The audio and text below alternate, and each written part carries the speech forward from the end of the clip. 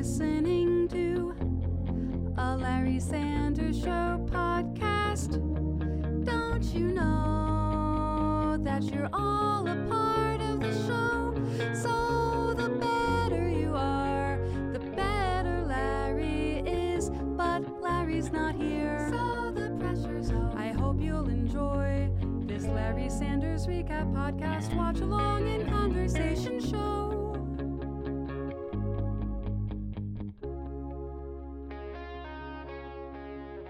Hello, and welcome to It's the Larry Sanders Show's show. I'm here with my vegetative co-host, Max.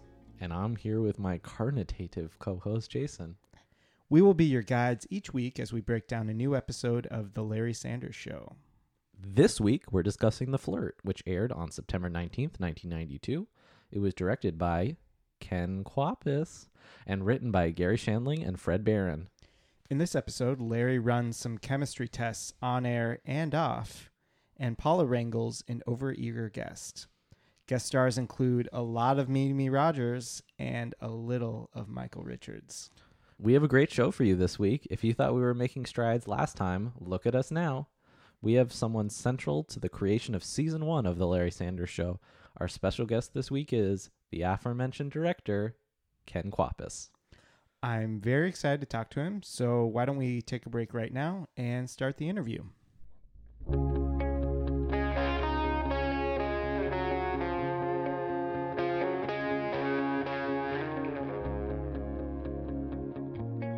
Welcome back to It's the Larry Sanders Show's show. We have an amazing guest for this episode.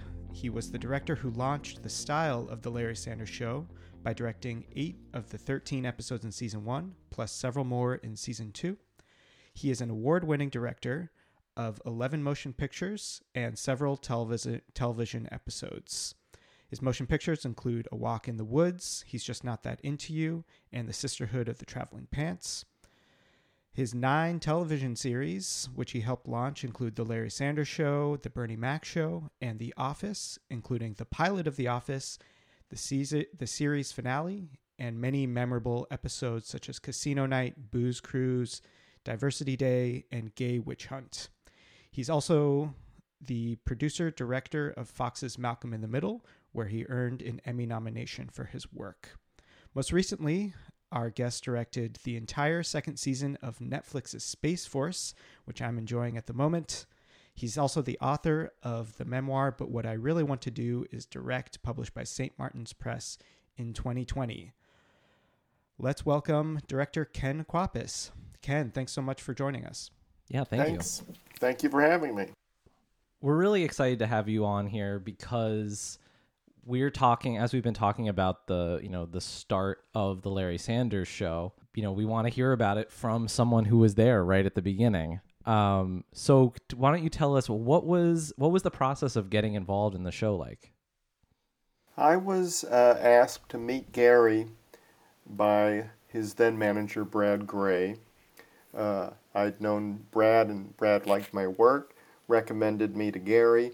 The show was already in pre-production when I interviewed with Gary. Some cast members had been selected, not everyone, but a set was being built. So it wasn't like I came in truly on the ground floor the way I did on other shows. But very quickly I met with Gary. We got on very well. We talked at great length about the look of the show, the tone of the show, and again, he felt comfortable with me, and I was invited right from the get-go to direct most of the first season. So had Brad Gray mentioned any particular work that he liked? What caught his eye from your previous directorial work? Well, the feature film I directed before the Larry Sanders Show, which I co-directed with my now wife, Marissa Silver, was the romantic comedy He Said, She Said, with Kevin Bacon and Elizabeth Perkins. So I know that Brad had seen that film, and I think that and I don't know if Gary saw it actually, but I think that what Brad enjoyed about the film was the performances. And first and last, the Larry Sanders Show is a performance-driven series, and And so whoever was going to direct the show, I know that Gary wanted somebody who knew how to talk to actors. Right before I met with Gary, I directed 2 episodes of a short-lived CBS series called Erie, Indiana. I'm really proud of the show. And it was only on for a season, I believe. But one of the 2 episodes I directed was entitled Reality Takes a Holiday. And it's one of the trippier half hours of television I've ever directed. It was written by Vance DeGeneres. And the plot of the episode is that the main character of the series, strangely, finds a copy of the script of the episode that he's in the mailbox. And so the episode is a remarkably meta and pretty sophisticated look at how a show is made.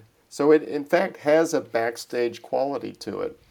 And I believe that Brad saw that. Now, it couldn't be more different than the Larry Sanders Show, but it is ultimately a kind of a surrealistic backstage story about a television show.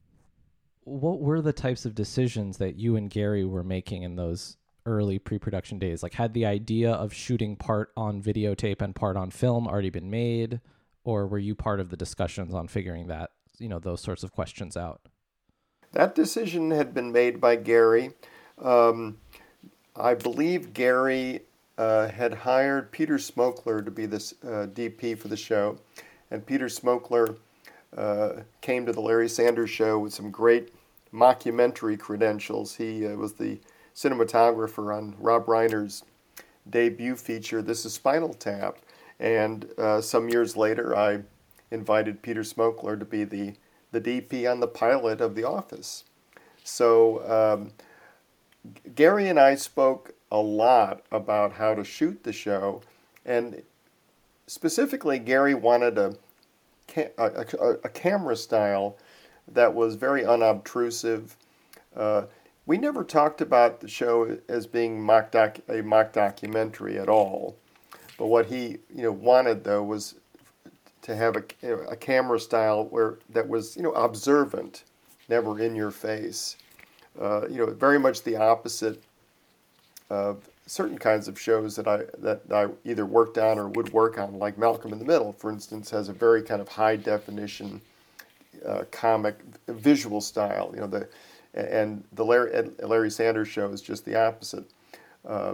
Very, very laid back. So a lot of what I talked to Gary about was how often to even do conventional coverage of any kind.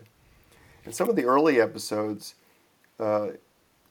particularly the pilot episode, Hey Now, which Gary chose to air late in the first season, there are some scenes in that episode that are actually very, very austere in terms of coverage. I mean, let me put it a different way. There are no cuts. There's no coverage. And in fact, I was thinking about one scene in particular, which I'm really fond of.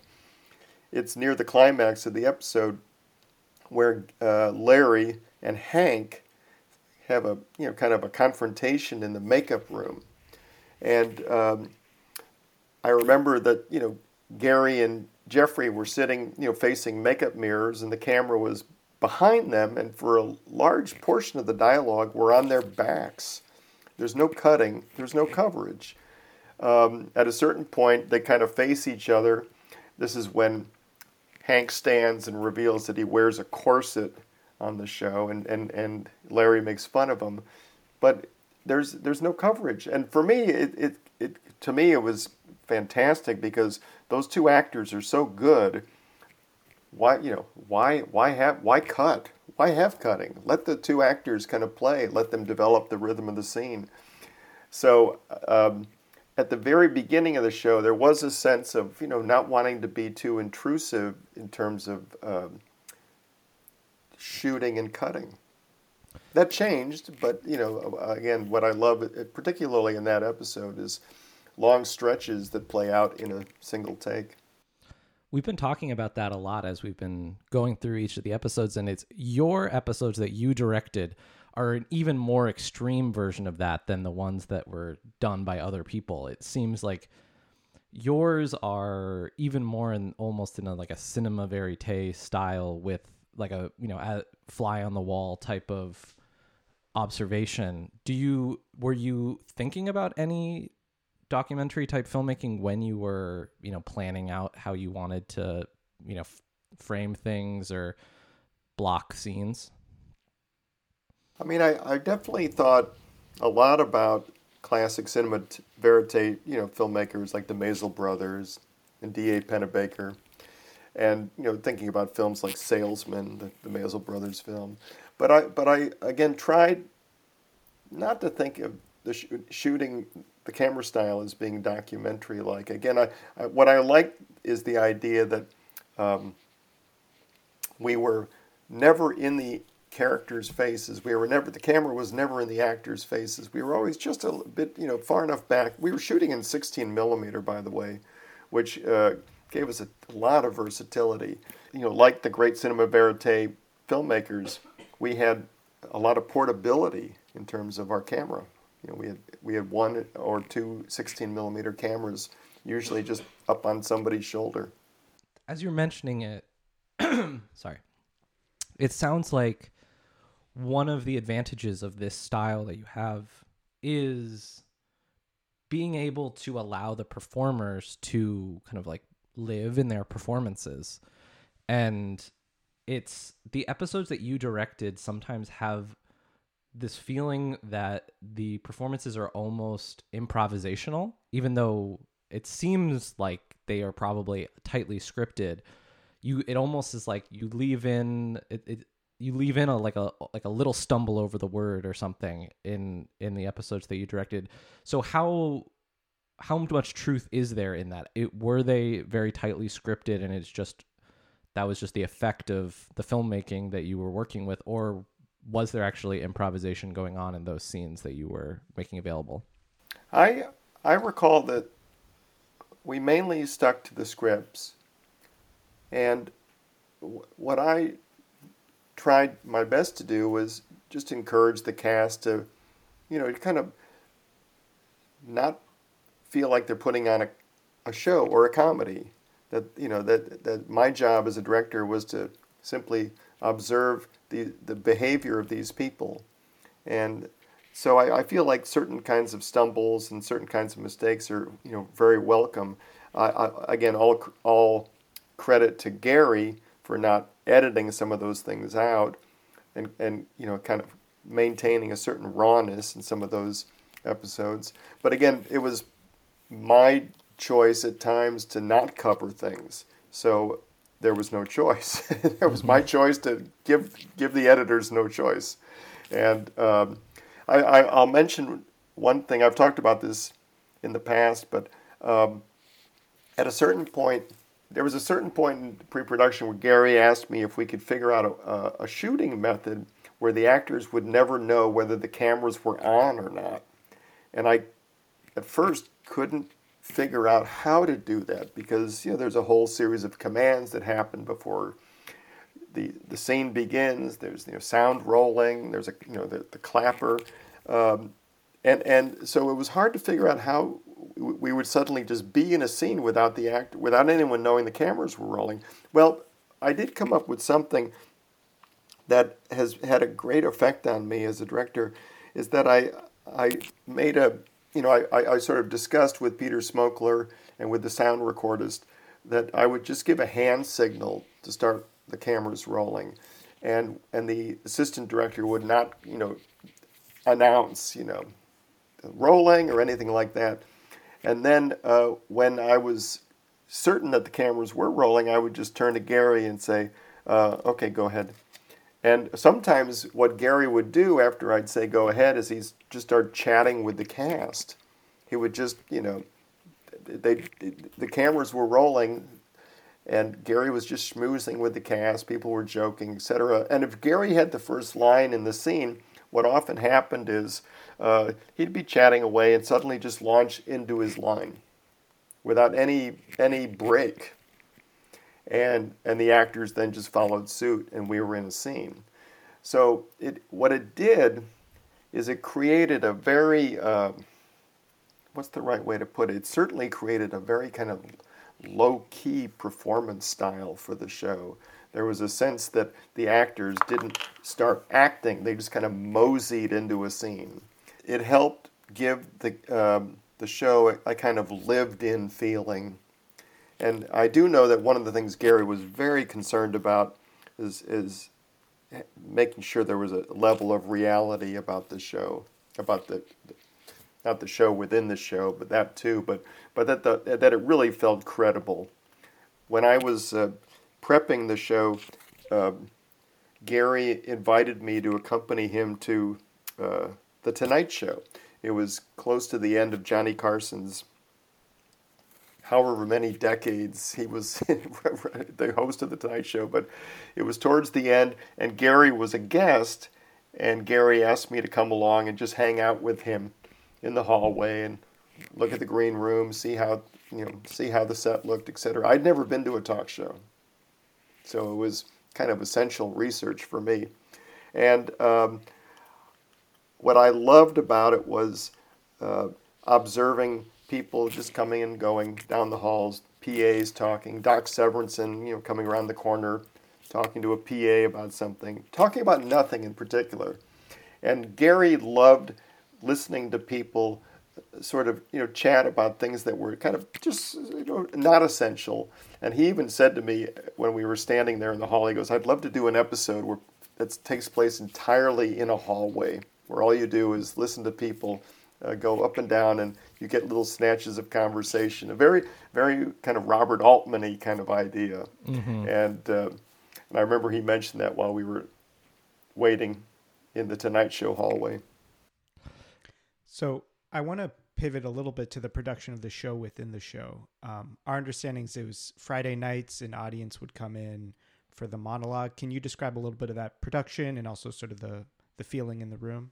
We did the live show, I believe, every third week. So the way a typical week would go on Larry Sanders, we'd rehearse for 2 or 3 days, and during those 3 days of rehearsal, there'd be a lot of rewriting. But we got all the scenes on their feet, and then Thursday and Friday we'd shoot the episode, I'll call it the backstage story. And then every third Friday night, we'd have a taping of the show within the show. And the reason we did that was probably for economic reasons, because that required a whole other crew. And in fact, I didn't really, and I don't know about the other directors, you'll have to ask Todd this, I never directed the show within the show. It was done by somebody who actually may have come from the Tonight Show, in fact. But Gary's goal was to make it look exactly like a taping of the Tonight Show would be, right down to the framing, how far away the cameras were, etc. So that was done literally. All of that was done by someone in a booth, not myself. Now, there was always a film component to any live scene. So typically, there'd be a 16 millimeter camera aimed at Rip Torn while a live scene was going on that was being taped by 2 or 3 cameras. And so I'd be directing that. So I was there, right, but not directing the actual, quote, taping. It was complicated because, for instance, if you're Mimi Rogers and you have a role in the story, you also then need to come back a couple weeks later for the Friday night taping, the live taping. But that was again, a tricky scheduling thing for a lot of the guests. Just talking about the Mimi Rogers episode, the Flirt. So at the end of her live, the live segment, the show within the show, Larry signs off and then just walks abruptly away from the desk, and Mimi's sort of stuck there. Now, we may have actually shot that little piece, not on the Friday night. That was something we wanted to finesse, and it's a private moment, so it's something we wanted to finesse, not with a studio audience sitting there. So at times there were things that we would break out and shoot, during our normal shooting days. And so the episode we're covering on this episode is The Flirt, and you you've been mentioning all of the backstage, the complications of running, multiple cameras at the same time, 16 and video at the same time. And, it seems like that mirrors what happens on the actual Larry Sanders Show itself when they're having to book guests and do all these things. And so you tell a story in your book about trying to figure out who the celebrity that that Larry is going to be flirting with on the show is. Would you mind telling us about those complications? Sure. At the top of the week, I believe we sent the script out to. It was either Julia Roberts or Sarah Jessica Parker. I can't remember exactly, but I do recall that the script had a couple of details about the real life actress, and then by Tuesday that actress had passed, so the script was revised. But occasionally, some of those little details weren't removed, so that by the time Mimi agreed to be on the show, I think there were a few remnants that related to other actors who had already passed on the script. And in fact, in the final episode, I believe that there's even a moment where Rip Torn's character, where Arthur says, say hello to your brother, and he calls him by the wrong name or something like that. So but it was definitely, we were not on the air yet. The Larry Sanders Show had not premiered. Nobody knew what it was. My impressions watching Gary at work was that, once a week he'd pull out his personal Rolodex and try to figure out who he could talk into being on the show. Of course, once it aired, people were lining up to be on the show. But at the beginning, it felt like he was definitely calling in favors from a lot of pals. Did you feel like you had to be scrambling all the time to get it done with all of those shifts and who was going to be the guest, and then if the episode had to be rewritten around that new guest? That didn't happen a lot. The Flirt was the one I definitely remember, but I feel like there was a lot of scrambling in general. And a lot of it was because we only, again, as I mentioned, we rehearsed for 3 days and shot for 2 days. So we essentially shot, again, it's 16 millimeter. There's not a lot of complicated lighting, but we shot the better part of a 30-page script in 2 days. It was Wow. Not easy. And then every third week, that Friday was not simply a shooting day; it was a live taping night as well. So that was a marathon day. I'm getting tired just talking about it. It was exhausting. So we did have some questions about the airing order and how that differed from the production order. Do you have any memories about how those decisions were made? Were you involved in those decisions? I was not involved in the decision to hold the pilot episode until late in the first season. My sense is that Gary wanted to lead off with maybe a more accessible episode. I want to ask you, because you've done both television and film, what do you think is kind of the difference in, your creative freedom, or what sort of choices you get to make as a director when you're directing in television, which seems much more of often is portrayed at least as a more of a writer's or a producer's medium, versus film, which is often described as a director's medium? How does that differ? I I personally feel that there are plenty of feature films that don't seem particularly filmic to me, and there are plenty of television series that seem as cinematic as anything. And for me, I think the tricky thing is, I don't need to tell you guys this, but I think sometimes people don't take comedy as seriously as they do drama, and it's hard to explain the craft choices that really help make a comedy scene work well. In addition to having great performers and a good scene, but just the craft choices that again give a scene its sturdiness, or give a scene some surprise, like that pan to Artie and Beverly, in Hey Now. So I feel like in television, the other challenge for a director is that you are more often than not serving someone else's vision, a showrunner or creator's vision. And so for me, the challenge, I love this challenge, but it's like trying to find out where your interests and the showrunners intersect.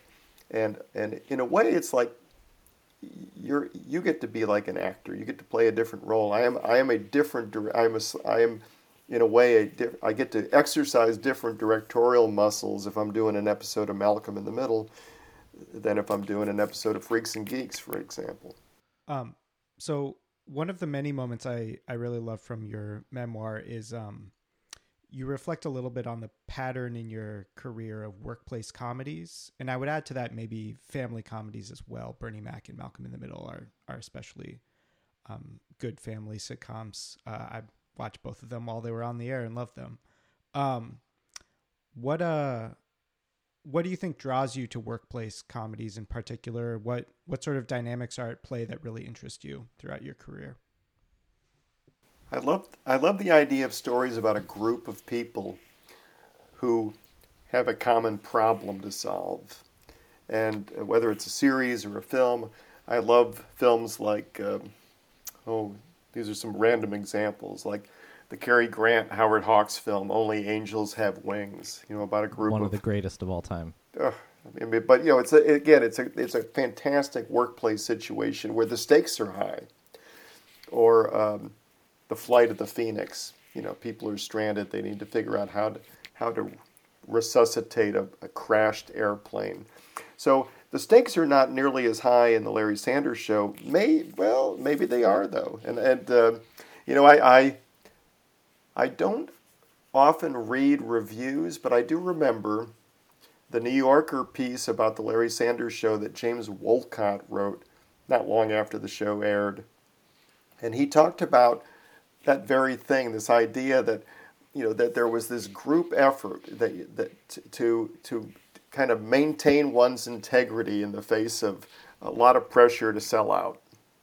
And he talked about it. I can't remember the way he described it, but there was a sense that not selling out, maintaining your integrity, well, that's a high stakes game.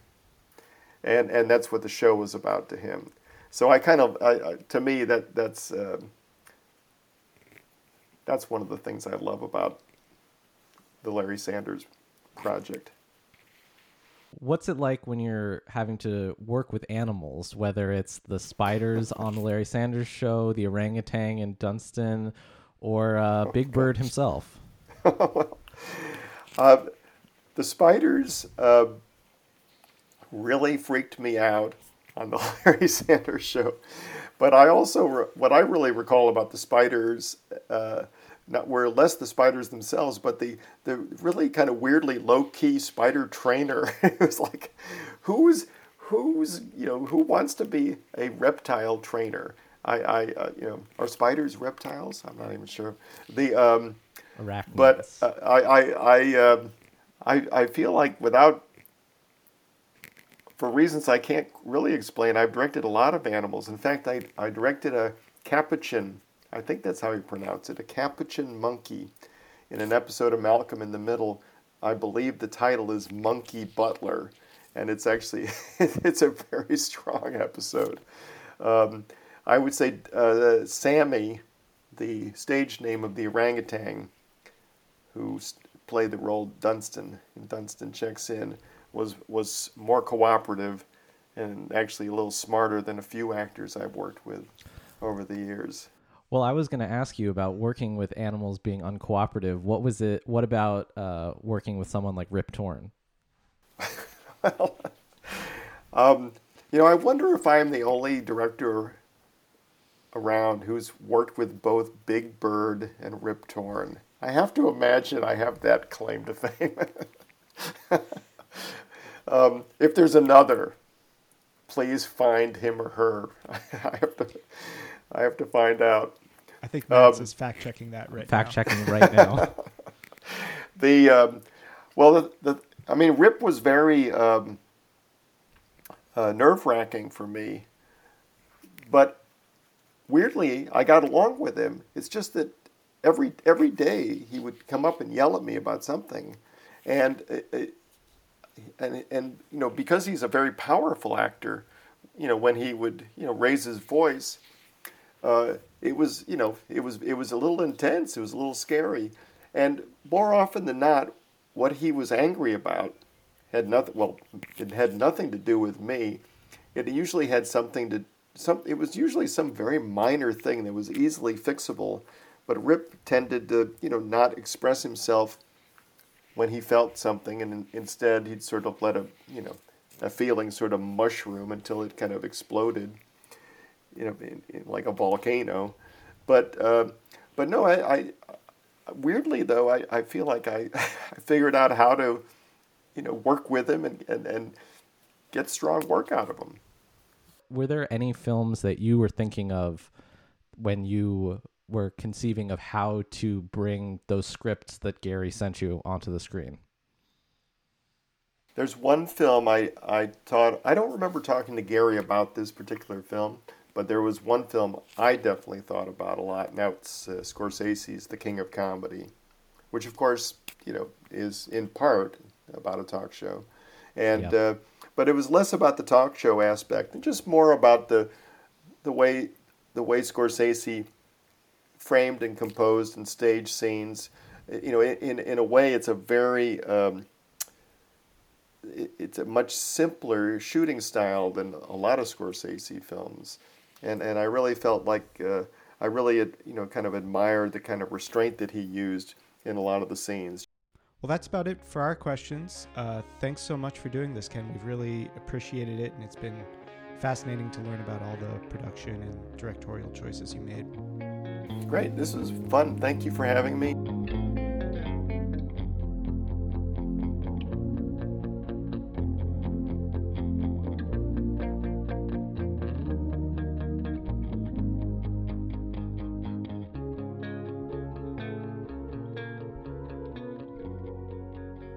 Welcome back to It's the Larry Sanders show. Today we're covering The Flirt, Season 1, Episode 6. It premiered on September 19th, 1992. The episode, like most this season, begins with Hank's classic applesauce intro over the title cards. And then we move straight into the show intro with Hank's voiceover.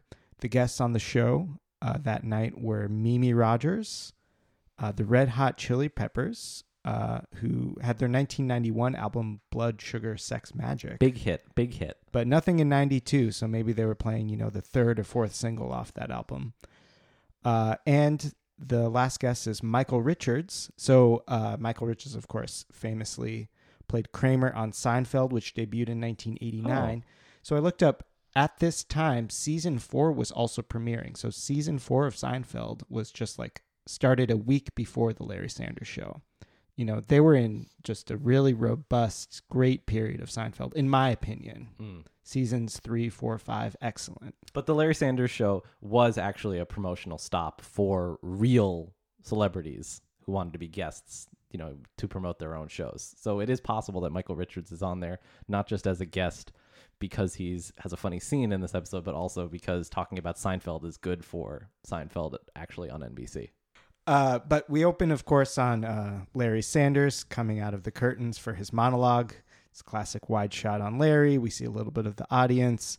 I will note Larry, or Gary, is wearing a just terrible 1990s double-breasted jacket. Just from today's purview, just looks so old-fashioned and weird. But, very popular at the time. You'll see many other people on TV wearing very similar suits. His monologue is very short, only a couple of jokes. He has a very sort of strange, twisted joke about Princess Diana having bulimia, according to the tabloids. The premise is sort of mocking the fact she has bulimia, which is not great, but he just passes it to Hank for a punchline about silverware, which just totally avoids the topic, and it's a very strange setup in a monologue. There's also another monologue joke here about Ross Perot dropping out of the 1992 presidential race. Again, just a very strange joke about the silent T in his name. It does not go over well, and it only gets a laugh because Hank sort of breaks and starts laughing at how bad the joke is. I will note Perot, very interesting career, very interesting use of television at the time. So he famously dropped out of the race in this period and then re-entered on October 1st to participate in the debates.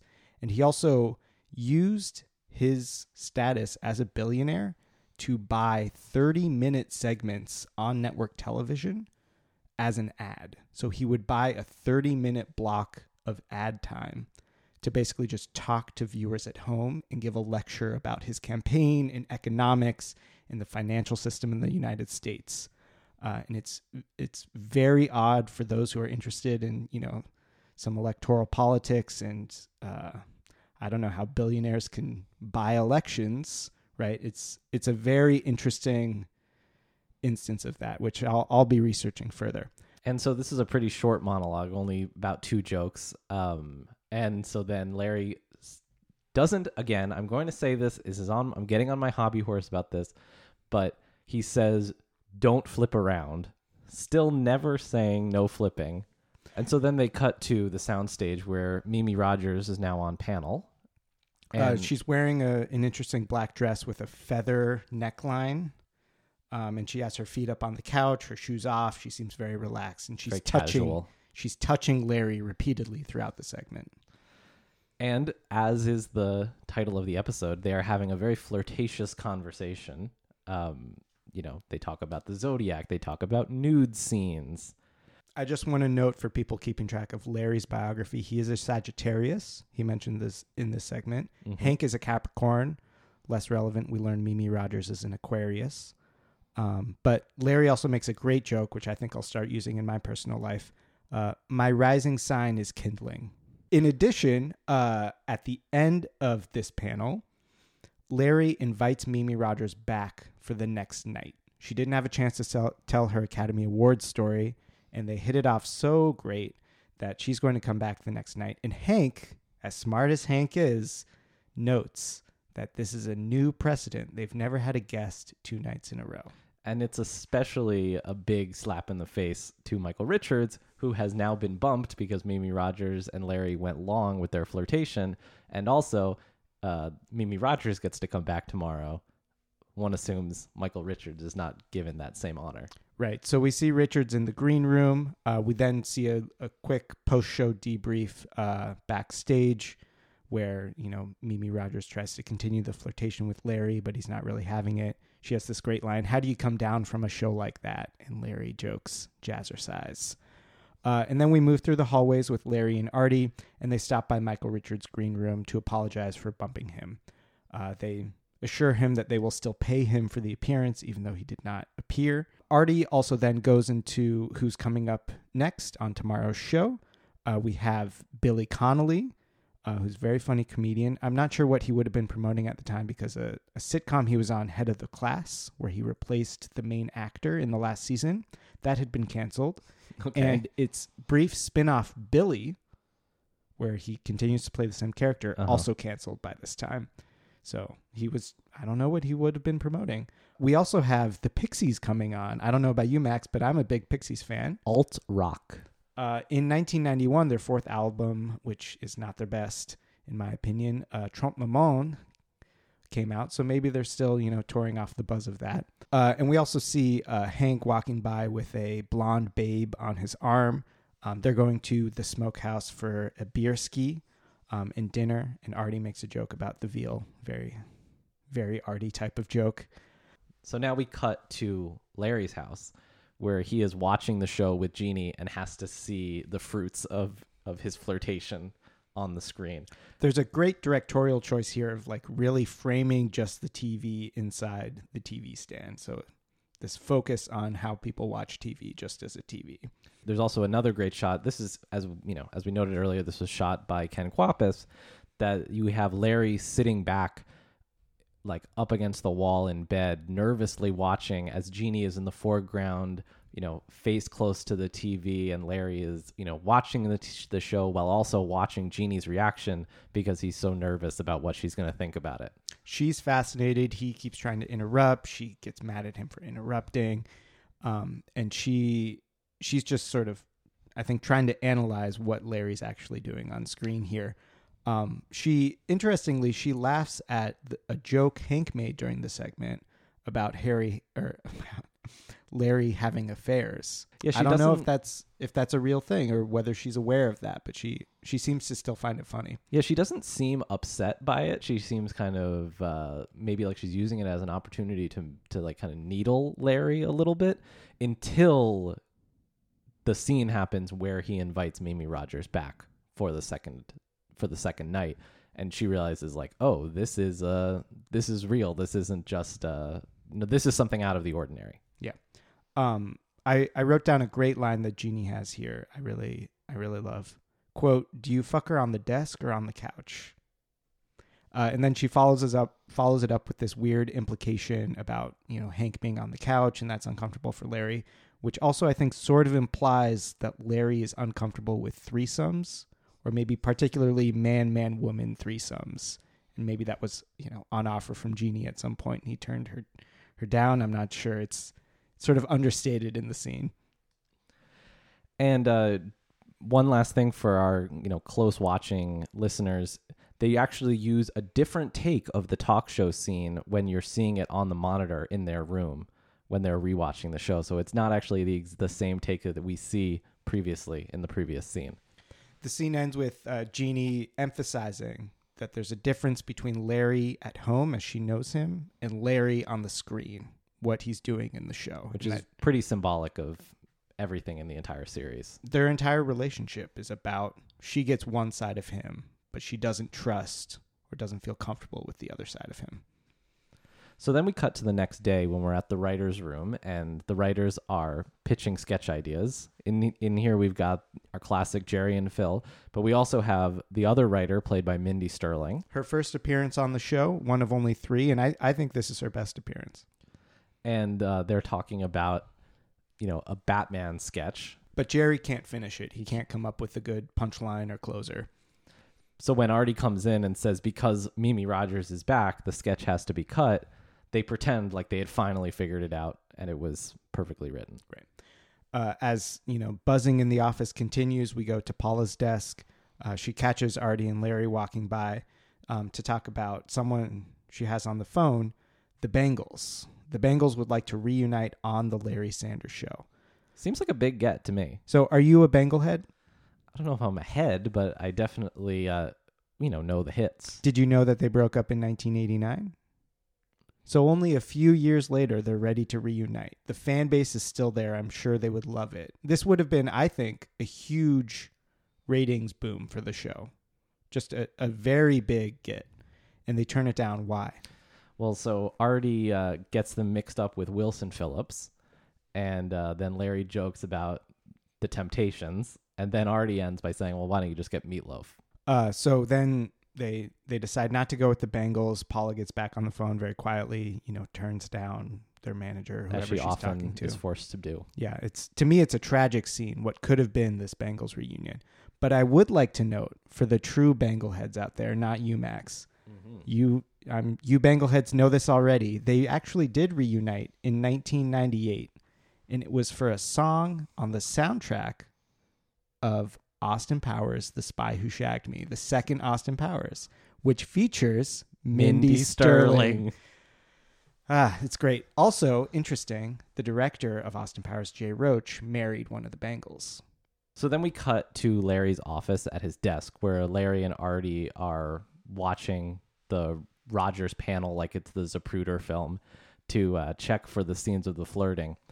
And instead of using that Zapruder film metaphor or an analogy like I did, they make the more topical reference by saying it's like they're watching the Rodney King tape. I think Artie says, don't make me watch it like it's the Rodney King tape, where we're trying to analyze every millisecond. Which is extremely relevant. And as you've been bringing up, a lot of shockwaves of Rodney King and, how it affected Los Angeles are affecting this season of Larry Sanders. Right. One of many instances where they directly or indirectly allude to Rodney King and the riots in LA. Like you mentioned earlier, this is a different take from the Rogers panel. So the joke I mentioned earlier, my rising sign is kindling. Here, Larry says, actually, kindling is my rising sign, which is a less funny construction. Yeah. And, they're looking at these things like the hand on the hand, and this is all the hand on the hand as a sign of flirtation and, the way that they're talking to each other. And this is all very similar to, the same sort of analysis that, that all sorts of comedians would do when looking at Johnny Carson to see if they liked their stand-up sets. And it's all an over analysis and believing that these little things are symbolic of something else. But, Artie's on the hand with Gregory Peck. So that shows it means nothing. Beverly then interrupts. Artie scoots out. We learn about the civilian they've booked, the soap carver Bert Crawley. Larry has the great line, "What a coup, Leno will be jealous." Leno, of course, has Julia Roberts that night. And as we learned from Ken Kwapis, she was originally slated to be in the Mimi Rogers role in this episode. So maybe this is an artifact from an earlier script, so somehow reused here. He's really anxious about this whole situation. He's already said that, flirting backstage prior to his marriage to Jeannie has led to him having an affair at Hank's Malibu pad. So he's really trying to avoid flirting again so that he can stay good for Jeannie. And so he asks Beverly to talk to Mimi Rogers and ask her not to flirt, but don't let her know that it came from Larry. Next, we moved into the hallways of the office, and we see staff members Paula and Beverly handling different guests. So we see Beverly coming out of Mimi Rogers' dressing room to after telling her not to flirt. She's uncomfortable. We see Paula trying to handle the soap carver as he's like gearing up to tell what will likely be a very racist joke, and then is trying to like make other ethnic substitutes to make it maybe not so racist. And Hank is coming through the hallway and has a brief chat with Larry because he's just done a commercial spot for Stanley Light Duty Hammers. He, of course, offers to give Larry any hammers he needs, but not nails. And it's clear from this moment that Larry hasn't just started caring about what ads Hank does. As we know from the Garden Weasel, the ads are embarrassing to Larry, but it shows how afraid he is to walk by Mimi Rogers' green room and have her potentially confront him, flirt with him backstage, all the things he doesn't want to be tempted by. But she comes out, confronts him, and then pulls him into her dressing room.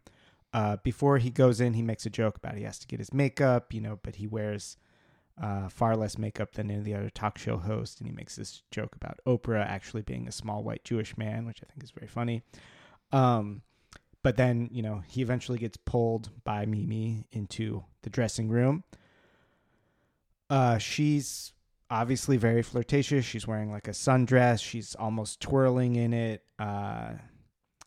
Larry, is lying, saying, "Oh, I didn't know that someone would tell you not to flirt with me. No, you should actually flirt with me." He just immediately reverses his stance because he's being pulled in by Mimi Rogers. They talk about, sort of the artificiality of whether it was artificial that they were flirting on air, whether it was real. He seems to want to think it's artificial, but she knows it's real, and he has to admit it's real and that they're both attracted to each other. But Larry cuts off the conversation with problems with his old rotator cuff, which he threw out during the monologue, which is clearly an absurd joke that's probably just like in his bank of jokes he can tell anytime. And she does what I would say is a very smooth move of saying that she's going to give him the number of her chiropractor, but then says, "Oh, well, actually, I don't have his number, so I'll give you my number and you can call me to get his number." And Larry, in all of his discomfort, tells the same joke again about needing to get his makeup, and he wears far less makeup than any other talk show host. He's clearly sort of fumbling, stumbling, not sure what to do, very nervous. And Mimi Rogers comes in to kiss Larry on the cheek. And again, great directorial choice here, where we're getting Rogers pretty close up and we move back a little bit as she moves in on Larry. So we keep pretty equally tight on her face as she moves in. And so then we go back into the hallways as Larry escapes, and he gets interrupted in the hallway by Bert Crawley, who tries to start talking to Larry, something Larry, of course, doesn't want, especially when Mr. Crawley is about to start telling an offensive joke. And when he sees Mimi Rogers coming out, he calls her Mrs. Sanders, which I think is an especially anxiety-provoking statement for Larry, and he runs off. So Larry's next in the makeup room, getting his makeup before the show. Hank is also there. They talk about the philtrum, the space between between your nose and your lips in the center. I don't know how else to describe it, but everyone understands what I'm talking about, I'm sure. And Hank offers Larry the keys to his Malibu sex paradise, which I think is, this is a sign of the trust that they have, that Hank is willing to help him cheat on his wife, and that they have, this is a temptation here. Hank is literally giving him the keys to temptation. We then see Jeannie coming out of the elevator, entering the offices for the show. She's walking down the hallway. Jerry, the writer, is there. She asks, "Where's Larry?" He says, in just a huge mistake that he doesn't realize, maybe in Mimi Rogers' dressing room. And this is just, I love Megan Gallagher's choices here. She keeps walking, stops, turns around. There are a series of facial expressions. It's a pretty quiet scene. You can see the gears turning in her yeah, head. Everything she asks, she sort of repeats. She's trying to figure out what's going. It's somewhat verbal, but mostly nonverbal. And she also asks, what is Mimi Rogers promoting? But Jerry has no idea. So Max, what is Mimi Rogers promoting? Honestly, I don't know. So the only thing I can find from 1992 for her is a movie with Ed Begley Jr. called Dark Horse, which I don't think was a particular hit. I'd never heard of it before. I honestly don't think she was really promoting anything, but she was clearly a good guest. She was probably just an interesting celebrity to have at the time. Yeah, and they did talk about how she had recently been in The Rapture, which was a pretty big film at the time. So, she was coming off of some pretty big starring success in films. And so then we cut back to the makeup room where Hank is still offering the keys. And Hank's actually, I think this is a pretty funny joke, that Hank is actually very impressed at Larry because he says that he usually takes the keys by the third time he asks him. And Hank is also is shaking the keys. He's ringing the keys. A Pavlovian response. Pavlovian response, exactly. I had the same note. And so then we go backstage where there's the pre-show is starting to happen. And, Artie says to Larry that if he notices Mimi and him getting into any dangerous flirting territory, he'll make a signal. I also want to note Kwapis, choice here as a director, where this is a very simple scene, right? It's just Artie and Larry talking backstage. There's dialogue, but there's not really much movement happening.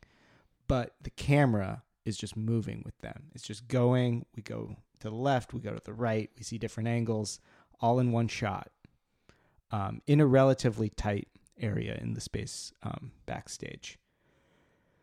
Anyway, from this we cut to the panel with Mimi Rogers. Mimi Rogers here is wearing what I would say almost a childish dress. It's multicolored, patterned, big red bow in the front, sort of a scoop neck. She's in her previous outfit, right? She was more like a starlet. It was a black dress with feathers. It was very formal. Here, maybe she's trying to do something else with this outfit. It's also very different from the sundress she was wearing previously, which was, more flowing, a little more womanly, but definitely more plainer, I would say. Please go. Mimi is immediately flirting with Larry. Hard. Yes, again, more petting his arm, more touching, topics that are making him comfortable. Calling him adorable, talking about what her parents thought about him, how he's so cute. And we see Artie at the monitor trying to signal to Larry that things are moving into a flirtatious territory, but it doesn't matter. Larry, the dog, is too focused on the treat in front of him. But he does attempt to deflect over to Bert because I don't know if there's anything you can imagine that's less sexual than a semi-racist Minneapolis soap carving old man. So that I think that would probably help to smooth over the sexual tension. Larry actually gives Bert Crawley an opportunity to tell this joke that backstage he was dying to tell. And interestingly, Paula must have pounded it into his brain that he will not be telling this joke on air because he says no, he doesn't have a joke to tell, which is just Paula at her finest. Something must have happened we didn't see where she just nailed it that he will absolutely under no circumstances be telling that joke. But I'm sure she said it very politely. And when Mimi takes over the center stage again after that, she asks Larry about his shoulder. And I think this is a very interesting moment because this is one where we are seeing this intimate moment, this offstage conversation now coming on camera. And I think, that's that thing that Jeannie is talking about. There's the on-camera Larry and there's the off-camera Larry. And there's that distinction that works in their relationship. But when something like this happens where a literal offstage conversation is coming on camera, that really ratchets up the tension. But it's because what happens on camera could work off camera. That their flirtation on camera works well enough that maybe it's worthwhile for them to have an affair off camera. And then we cut back to Larry's bedroom, a very similar shot where he and Jeannie are watching the show. And he's nervously watching while Jeannie is very focused on the screen. And, Larry wants to, maybe switch to Nightline because he's feeling guilty, and Jeannie's focused on watching it. And what ends up happening, we only learn this, after the fact as we see the monitor in the frame, that Larry is able to successfully pivot to Bert Crawley and gets him to start singing Camptown Races, and Mimi Rogers classic joins in with him. Now, Max, what do you know about Camptown Races? Well, I know it's in 19th century. Stephen Foster, I think, is the songwriter. Yep. And it's an American classic, something that someone like Bert Crawley, an old racist, would know the words to. So it was a minstrel song originally, right? In a kind of offensive dialect. But they don't sing it in that dialect on the show. Right. I will say, I think on TV today, this would never, ever happen. Both the spontaneity of, singing a song. Like on an actual talk show. Yeah, I don't think would ever happen. But specifically Camptown Races. Hey, it's in the public domain. It is in the public domain. But I think specifically Camptown Races is now understood well enough as a not necessarily racist song, but a song that was used in several racist contexts. Yeah. It would not fly. But it is, classic Americana. And definitely desexualizes the scene with Mimi Rogers, which, Jeannie thankfully observes and says that Larry got out of it this time. Right. What is interesting to me is as we see Larry on TV, he's still sort of uncomfortable. And he got out of it, but I don't know if he just can't believe that this situation is happening, or maybe even has regrets about what didn't happen with Mimi Rogers.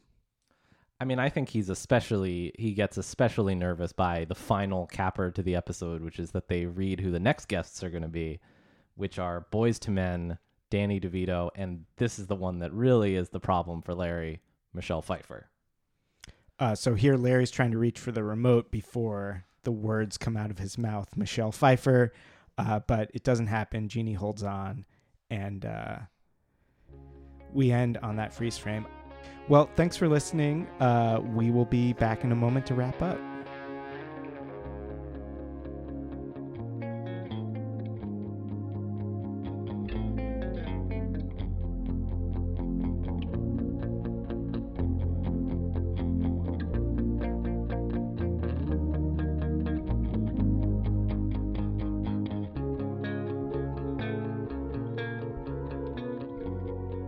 What are you doing with that Mimi Rogers nude scene thing? You can't talk about stuff like that on the air. What are you talking about? Like, you went way too hard on... It's part of her biography. It's her body of work. Okay, You like that? Her body. I'm cutting. I have to cut it out of the show. We can't leave that in. Is it too horny? Just listen to it. I'll put it on right now. I just have to ask you, Max, what would you do in this situation? You have Mimi Rogers flirting with you on national television. The Mimi Rogers. The Mimi Rogers. Now, have you ever seen Mimi Rogers spread in Playboy? No, I haven't. Did you look it up in research for this episode? Not for this episode. Okay. How was it? I can't communicate this in an audio format. I don't know. Like, people can Google if they're interested in the topic. She does mention a sex scene earlier, so it is, I guess, relevant. And she actually, I believe in a few movies had nude scenes. There's a scene later in her career where she's getting a massage, a nude massage. It's actually very explicit. We see lots getting massaged. Okay, so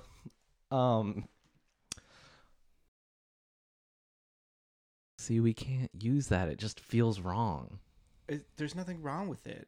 So first of all, it's just nudity. I'm a little more European than you in a certain sense. Oh my God. But it's very explicit, the massage. And she's relatively explicit during the episode. Oh my God. How many times did you watch it? I just think for our audience, like, if they want to Google it, they should know what they're Googling. Maybe some of them have already Googled it, and so this won't shock them or surprise them. It's just Mimi Rogers with full frontal nudity in her 40s. I don't see what the issue is. Okay, I'm just going to cut this out. I did this research specifically. She has like 15 minutes of screen time. It's relevant. Okay, well, good thing I edit the episodes.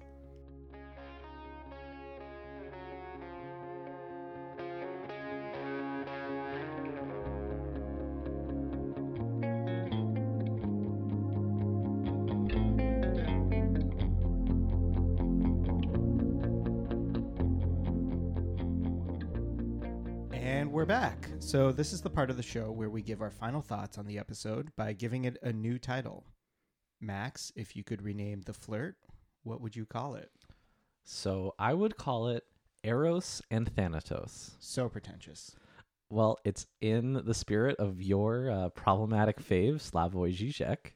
I wanted to analyze this episode from a psychoanalytic perspective. A Lacanian perspective? Sure. And in this episode, we really see the sex drive that Larry has, but also his self-destructive drive in action at the same time. And they are in conflict, but they are also working in concert together to create the neuroses that Larry is exhibiting in this episode. So to get off the couch, I will now turn it over to you. You sure we're getting off in a certain sense? I come to you with 3 alternative titles. Oh my God, it's growing. The first is Red Hot. Okay. You might remember at the top of the episode, they said the Red Hot Chili Peppers were playing. Mm-hmm, your favorite band.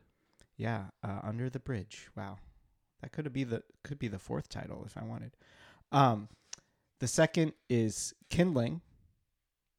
Mm-hmm. Mimi Rogers, talks about kindling. And the third is the directive that Larry gives to Mimi Rogers via Beverly: don't flirt.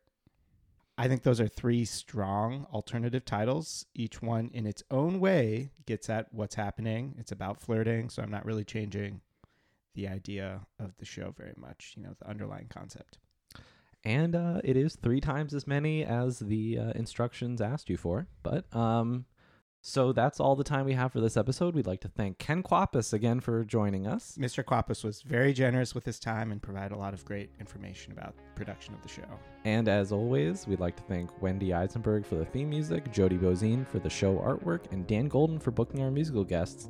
You can find us on all social media with the handle @LarrySandersPod. And we will be back next time with a discussion of Season 1, Episode 7, Hank's Contract. Bye-bye.